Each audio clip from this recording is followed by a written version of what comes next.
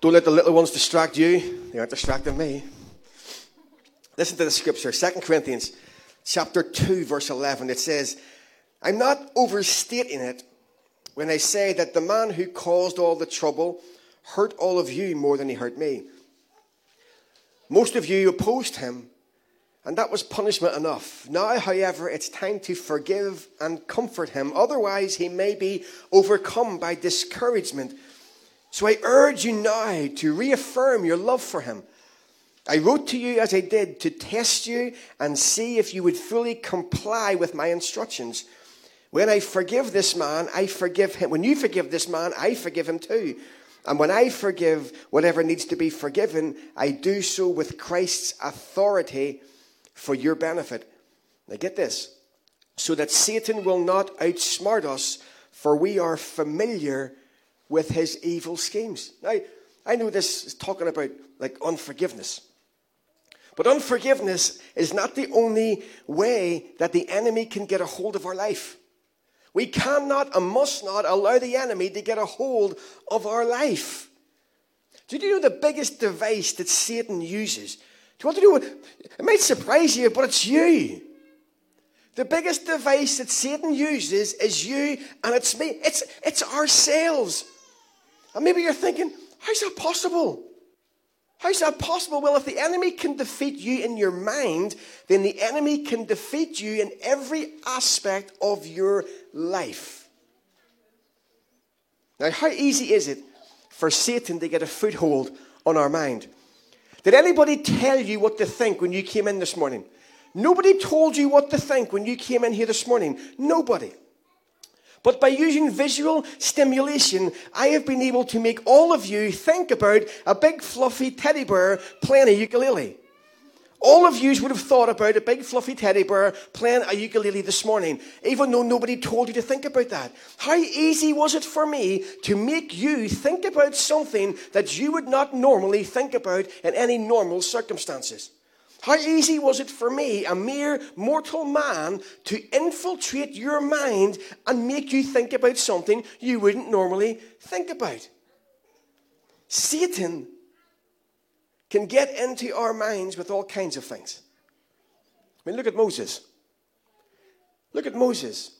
The enemy got into his mind by making him think that he couldn't lead the Israelites out of Egypt because of the way that he spoke. Yet look how God used him. Think about David. He was just a shepherd boy, and because he was so young and just a shepherd boy who looked after the sheep, the enemy told his father that he was the least of the brothers. But yet look who he turned out to be. You see, man might look at the outward appearance, but God looks at the heart.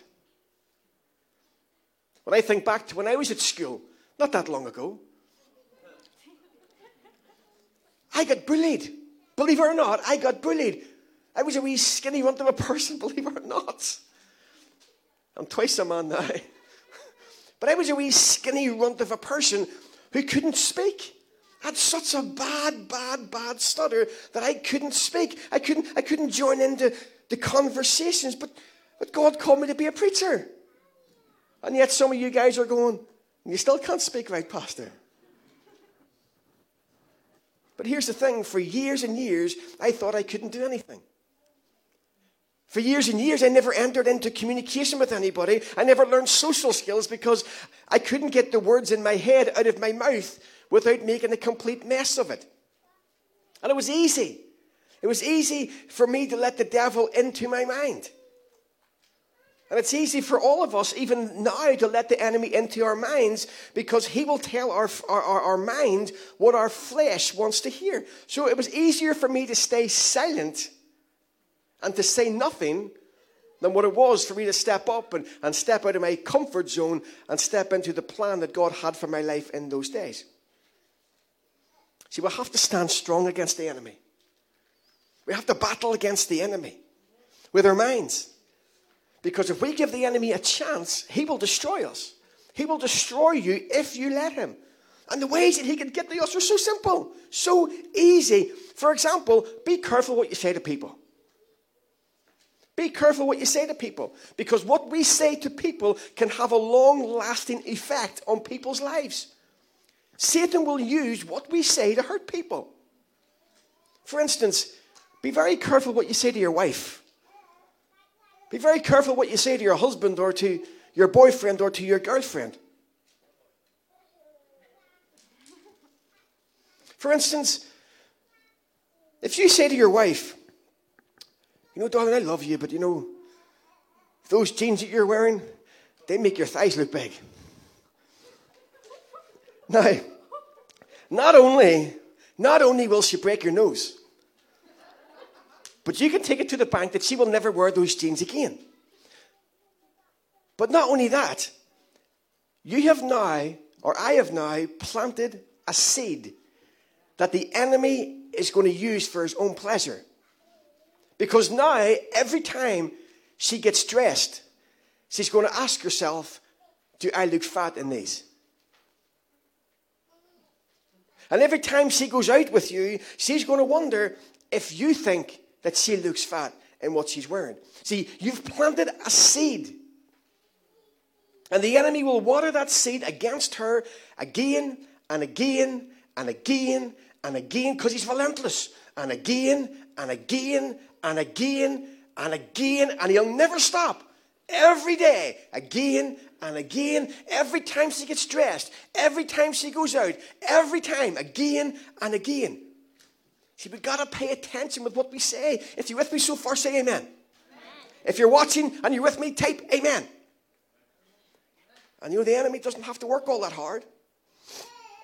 He doesn't have to work all that hard to get a hold of our lives. We make it easy for him. Anybody ever heard the term little sins? I bet you haven't. But I guarantee you that every person in this room and every person online commits these little sins and thinks nothing of them. Because they think they're just little. But this is a ploy of the devil. This is a ploy of the enemy. And they are obstructing our walk with God, whether we are aware of them or not. I'm trying to help you, not condemn you. I'm trying to help you realize and recognize that there's some things in your life that you got to get rid of. Some things in your life that you think are even so small, but they are affecting your walk with God. And that's how the enemy gets in. Because most of the time, we're not aware of these little sins, as we call them. Sometimes we don't even notice them. Because we've all been brought up in our Christian lives hearing things like, "Our pastor, you know, the Lord knows what I'm going through. The Lord knows that I'm really trying not to do this thing." Or what about this classic? "The Lord knows that I struggle in this area of my life. And he understands and he forgives me anyhow." And yes, you're absolutely right. The Lord does know all of these things that we do in our lives. But don't be misled. God does not wink at sin. What they will do is they will keep us from the blessings that God has for our lives. They are the devil's, the enemy's tactics. I'm trying to stop using that word in here because the kids are here. It was difficult. That's the enemy's tactics. They're ploys that the enemy uses to keep us down, to keep us downtrodden, off and out of God's plan for our lives. They keep us off the word. They keep us away from God's blessings. And they need to be destroyed from out of our life. See, these little sins, this ploy is keeping the child of God away from their high calling. Because nothing destroys the seed of God's word more than little sins. This little sin thing will keep you stricken and defeated. It'll keep you away from God's best. And none of us want that. This is where the enemy tries to trick us with them. See, most of us, when we hit a dry patch, anybody ever hit a dry patch? Yeah, and you hit a dry patch, something difficult comes into your life, and you fall on your knees and you say, "Oh God, please get me out of this situation. Please get me out of this circumstance. I don't know what I'm going to do. I can't see any light at the end of the tunnel. Please, Lord, get me out of this, Father." When in fact, we might have been able to avoid the situation in the first place if we had been aware of the tactics of the enemy. Because when we become aware of the tactics, then we can resist him. Isn't that right? Do we really want the enemy to have any kind of control over our lives? Of course we don't, but he does. The things that can take hold of us through the way that we think. And the way that we think has a direct impact on the relationship that we have with God, because the truth is, we are what we continually think. If you continually think little of yourself, if you continually think that you're worthless and useless and ugly and that no one likes you and no one loves, if you continually have this mindset, guess what? You're going to start to believe it. You're going to start to live your life that way and act that way and feel that way and behave that way. See, greed, materialism, pride, self-interest, unthankfulness, gluttony, impatience, racism, apathy, tolerance.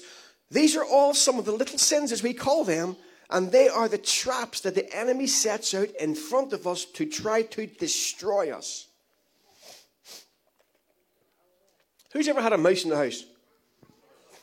Anybody ever had a mouse in the house? Hoots, man. There's just loose about this house.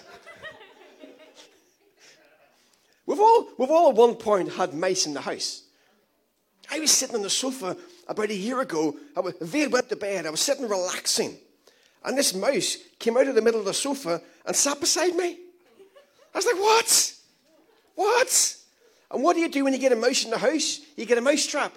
And you set the mouse trap, you put a bit of cheese or a bit of chocolate in there, and you put it down where you see the mouse. And that night, the mouse looks out, he sees the mouse trap. He has no idea what it is. He sees the bait. He sees the thing that he likes. He sees the thing that he wants. And he goes to get it. And when he gets it, bam! Snap, he gets his neck broke, or he gets a wee nip. And he runs away. Let's not talk about getting his neck broke. But he runs away. Sorry, kids.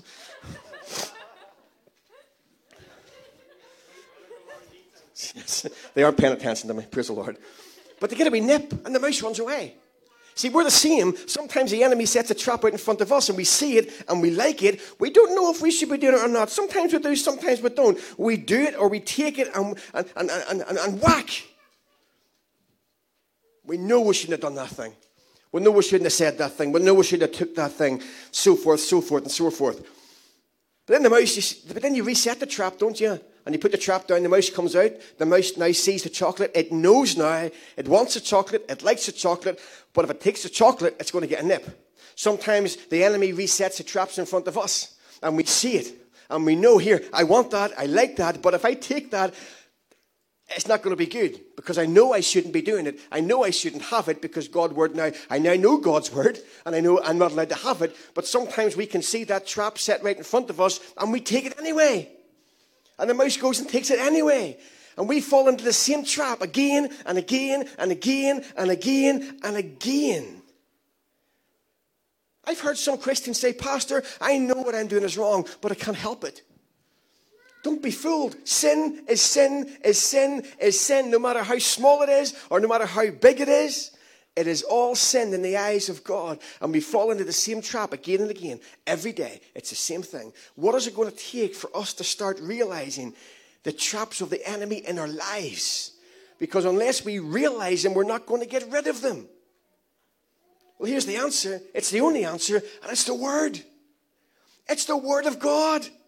How often do we read the Word? You wouldn't believe the amount of people that I meet or have in my office talking. And I ask them, when was the last time you read your Word? And they can't even remember. And they wonder why things aren't working out for them. When we believe the Word, when we receive the Word into our spirit man, and we apply the Word to our life, the devil knows he's not going to be able to trip you up. You see, reading the Word is one thing. Reading the Word is one thing, but you got to apply the Word. Never mind the kids. Don't let the kids distract you. It's a trap. Leave the kids alone. The enemy knows when you get into the Word, he's not going to be able to trip. Anybody ever been paranoid? Put your hand up if you've ever been paranoid. God bless some honest people in the house this morning. If you've been paranoid and you're watching online, hit I've been paranoid. Just type it. 3 words. I've been paranoid. See, paranoia is another thing that will destroy your life. It'll destroy your relationship with the Lord Jesus. Here's a question. Have you ever had somebody talk about you behind your back? Show me your hands. Ever had anybody slag you off behind your back? Who told you? Well, we're talking about you behind your back. So who told you? Who told you somebody was talking about you behind your back? Was it a family member or a friend or a neighbor? Or maybe somebody who thought they were just, trying to look after you. But somebody told you because you didn't know because it was behind your back. See, here's the thing. When they tell you that somebody is talking about you behind your back, are they looking after you? Or are they trying to get the talkers in trouble? Or are they planting the seed of paranoia in your life? It will not and does not benefit anybody to know that somebody is talking about them behind your back. It doesn't benefit anybody. It doesn't hurt anybody. It doesn't do anything. Dave, there's some kids come in. Dave, there's some kids come in you couldn't go and see. Thanks, bro. Like, for talk's sake, if I went across to Linda, don't worry about the kids coming in. Leave them alone. Focus on me. Never worry. Dave's a big lad. He can handle some teenagers. Get them in to hear the word. If I was to go to Linda and say, Linda, bless you, darling. Just some things I want to share with you. Last week in the reception, after church, I heard some people so-and-so talking about you. They were saying things like, I don't like Linda too much. I don't like Linda. She's not a very nice person, doesn't really talk to anybody, doesn't do those kinds of things. She shouldn't really be in the positions that she's in the church. And Linda, they said that somebody else could do a better job than you. Now, I'm only telling you because I love you and I want you to protect yourself. So just be careful and cautious about what you say around them in future because they haven't got your back. And I think it's inappropriate that somebody should be talking about a church director like that. So that's why I'm telling you. Now, do you see the seeds that's just been planted there? See, I'm making it sound to her as if I'm doing her a favor by telling her, but I'm not doing her a favor by telling her. I am planting seeds in her life. Now, Linda's a strong Christian, but she's also a human being. Now, she's going to be cautious around so-and-so. She's going to watch what she says around so-and-so. Now, it seems to me in this situation, the enemy didn't plant the seeds. I planted the seeds because I overheard someone talking about Linda and I passed it on to her. I planted the seed, but you can take it to the bank that the enemy is going to have a field day with that, and he's going to use that for his own purpose, and he's going to continue to remind Linda of what I said to her. And every time she sees so-and-so, she's going to wonder to herself, I wonder what they're saying about me now. I wonder if they're going around the church bad-mouthing me. I wonder if they even want to talk to me. I wonder if they even like me. That was a bad seed planted by me and not the enemy. Now, of course, Linda is amazing and everybody loves. Let's encourage Linda, shall we? Woohoo! I did ask her permission to use her in that analogy. No one has been talking about her. So yes, so bless you, Linda. Thank you. Guys, stop giving the enemy all the credit. We need to stop giving the enemy all the glory. The damage that we can cause to people's lives is our fault. But we seem to blame the enemy for it. And that is where our difficulty is coming from. How much harm are we causing ourselves by doing these little things? Because sin is sin is sin is sin. And we sin every time we do things like that. When I tell Linda that people are talking about her, that's gossip. That's sin. And if we have sin in our lives, then God is not able to bless us the way he wants to bless us. So we have got to get rid of it. And how do we do that? By watching what we say. See, the Word of God says that the tongue has got the power to bless, but it's also got the power to curse. If you hear somebody talking about somebody, why not go to that person? Say, hey, what are you doing talking about somebody who's not here to defend themselves? Ask him, is that a very Christian thing to do? Ask them why they're breaking God's laws by talking about somebody behind their back. This is just by way of example, but there's many ways that gossip can spread, but we've got to put a stop to it. If someone comes to you to gossip, go, don't want to hear it. Don't want to hear it. I don't want to hear it. I don't want to hear what you have to say. Because I don't know about you, but they see in the world out there, everybody's talking about everybody. I mean, you go on to the Facebook thing when the Prime Minister comes on to make his announcements. Read some of the comments. Actually, don't read the comments. Everybody's talking about everybody and saying bad things about everybody and running everybody down everywhere. There's always somebody saying something bad about somebody. And you see, whenever we listen to what they're saying, then we are partaking in that sin. We've got to give a godly rebuke in the name of the Lord Jesus. Ephesians chapter 5 verse 6 says, "Let no one deceive you with empty words, for because of such things, wrath comes on those who are disobedient. Therefore, do not be partakers with them." Do not join with them. Do not agree with them. Don't even listen to them. I don't know about you, but my relationship with Jesus is more important than what you have to say. So if you pick up and you listen to the bad things that some people say, no, that's called offense. An offense is another device of the enemy. He'll use offense to bring you down. You know the worst kind of offense? Second-hand offense. Second-hand offense is awful. If I was to go home to V and say, "You wouldn't believe what Linda said about me today." Sure. And I told V that Linda was slagging me off. Well, V is not offended at Linda. V will get angry at Linda. V will get upset. Even though she wasn't even there, V will get upset at Linda because of what Linda hurt me. It's called second-hand offense. And that is a sin, guys. That is a sin. You've got to let that stuff go. You've got to let that stuff go. Because every time somebody says something bad about you, it'll stick to you like mud, and it'll drag you down, and it'll pull you down until you forgive them and let them go. Now, you might not ever forget about what they said. But the Bible doesn't say forget. The Bible just says to forgive. Say amen to that, church. God will do the rest. Listen, informed Christians do not have to be in a position to be caught off guard. Satan's advantages is based on us being ignorant of his devices. That's why I'm trying to make you aware this morning of all the ways that Satan can get into our lives and destroy our relationship with God if we allow him. But if we are aware of his methods, if we are aware of the methods that Satan uses to lead us astray, then we can resist him. We can resist him and he'll flee from us. And do you know, this is amazing. Satan's devices have been the exact same since the fall. He's using the exact same tactics as what he used at the fall. If you look at 1 John chapter 2, 15 to 17, it talks about the devices of the enemy. It says the lust of the flesh, the lust of the eyes, and the pride of life. Satan used these tactics against Eve in the garden.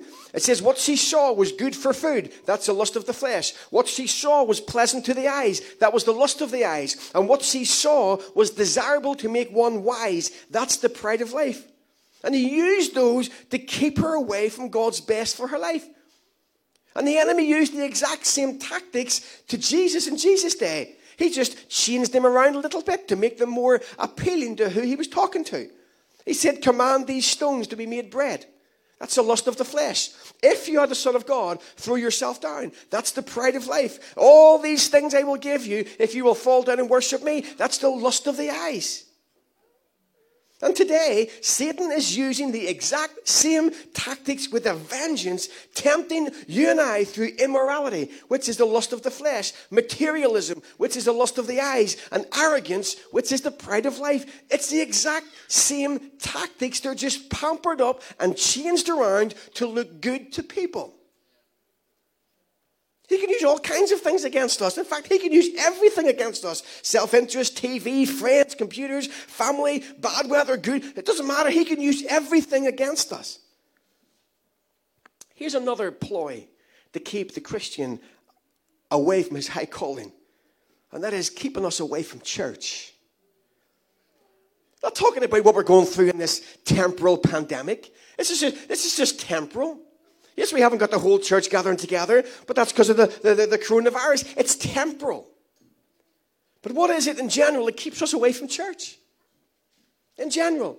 See, if we're saved and born again by the Spirit of God and the Holy Ghost is living on the inside of us, we better have a really good reason, a really good excuse for missing the coming together of God's people. Because if we miss the coming together of God's people, then we are opening up ourselves to the devices of the enemy. You'll feel weak. You'll feel spiritually starved. You'll not be able to stand up against the wiles of the evil one. And if you think you're okay, you're deceiving yourself. You are deceiving yourself. Don't believe me? Try having one meal a week. See how that affects you. See, God's given us a body and a spirit, and both body and spirit need nourishment. We need to get to as many meetings as we can. We need to get to as many meetings as we can. Now, if you want to know how to defeat the enemy before he gets a hold of our lives, then we've got to saturate ourselves with the Word of God. There is no other way. You will not be victorious any other way. You've got to saturate yourself in the Word of God. This is how Jesus overcame his temptation from the enemy. Note what he said every time he was tempted. He said, "It is written." He defeated the enemy with the Word of God, saying, "Dear devil, please leave me alone." He's not going to cut it. 1 John 2:15 says, "You cannot be a friend of the world and maintain friendship with God." By saturating ourselves with the Word of God and being strong in our love for Him, we will effectively submit to Him and be able to resist Him, causing Him to flee. James 4:7. Resist the devil and he will flee from you. If you want to have the blessings of God poured out over your life, if you want to walk and move and breathe and function in the will of God for your life, then you've got to become a serious Bible reader. See, the enemy's going to put all kinds of mountains in your way. So high that you can't get over them, so wide that you can't get around. There's a song about that in there. But I assure you guys, if you focus on the things that you might consider small and get those things out of your life, get them out of your life, rid yourself of them. God will not only bring you around the mountain or over the mountain, but He's going to bring you straight through the middle of the mountain, and you're going to come out the other side more alert and more alive and more powerful than you've ever been in your entire life. Because nothing is impossible with God. See, Romans 12:2 says, "And be not conformed to this world, but rather be transformed by the renewing of your mind, that you may prove what is that good and acceptable and perfect will of God." That you can prove what is that good and acceptable and perfect will of God. Let me ask you, do you think that it's acceptable and perfect to God to miss church? See, that's a device of the enemy. Do you think it's acceptable and perfect to God to talk about somebody behind your back? That's a device of the enemy. Do you think it's acceptable and perfect to God to plant seeds in the lives of other people? That is a device of the enemy. Do you think it's acceptable and perfect to God to accept all these wee little sins and just live with them? That is a device of the enemy. Do you think it's acceptable and perfect to God to receive all the things that the enemy throws at us? That is a device of the enemy. And we need to be aware of all of his devices if we are ever going to rid ourselves of these. The ones that we admit that we have a problem with, and the ones that we don't. When we fall into the snares of the devil, we are giving somebody who is lesser than us authority over our lives. Guys, he's under our feet. He's under our feet. Give God the glory. Amen. Now, let's not think that Satan's going to give up easily, because he's always other devices up his sleeve. And just before the band comes, let me just read this last scripture before I get off the platform. It's in Ephesians chapter 6, verse 10 to 13. It says, "Finally, my brethren, be strong in the Lord and in the power of his might. Put on the whole armor of God, that we may be able to stand against the wiles of the evil one. For we do not wrestle against flesh and blood, but against principalities, against powers, against the rulers of the darkness of this age, against spiritual hosts of wickedness in the heavenly places. Therefore, take up the whole armor of God, that we may be able to withstand in the evil day, and having done all to stand, stand." You see, there's a lie. There's a lie that's going about the churches. And the lie is this. Live how you want. Do what you want. Jesus loves you anyway. Crack on. It's a lie. Yes, he loves you. But you cannot do what you want. We have to be aware of these little sin ploys that the enemy sneaks into our lives. And one by one, I'm not saying go home and turn into like Gandhi.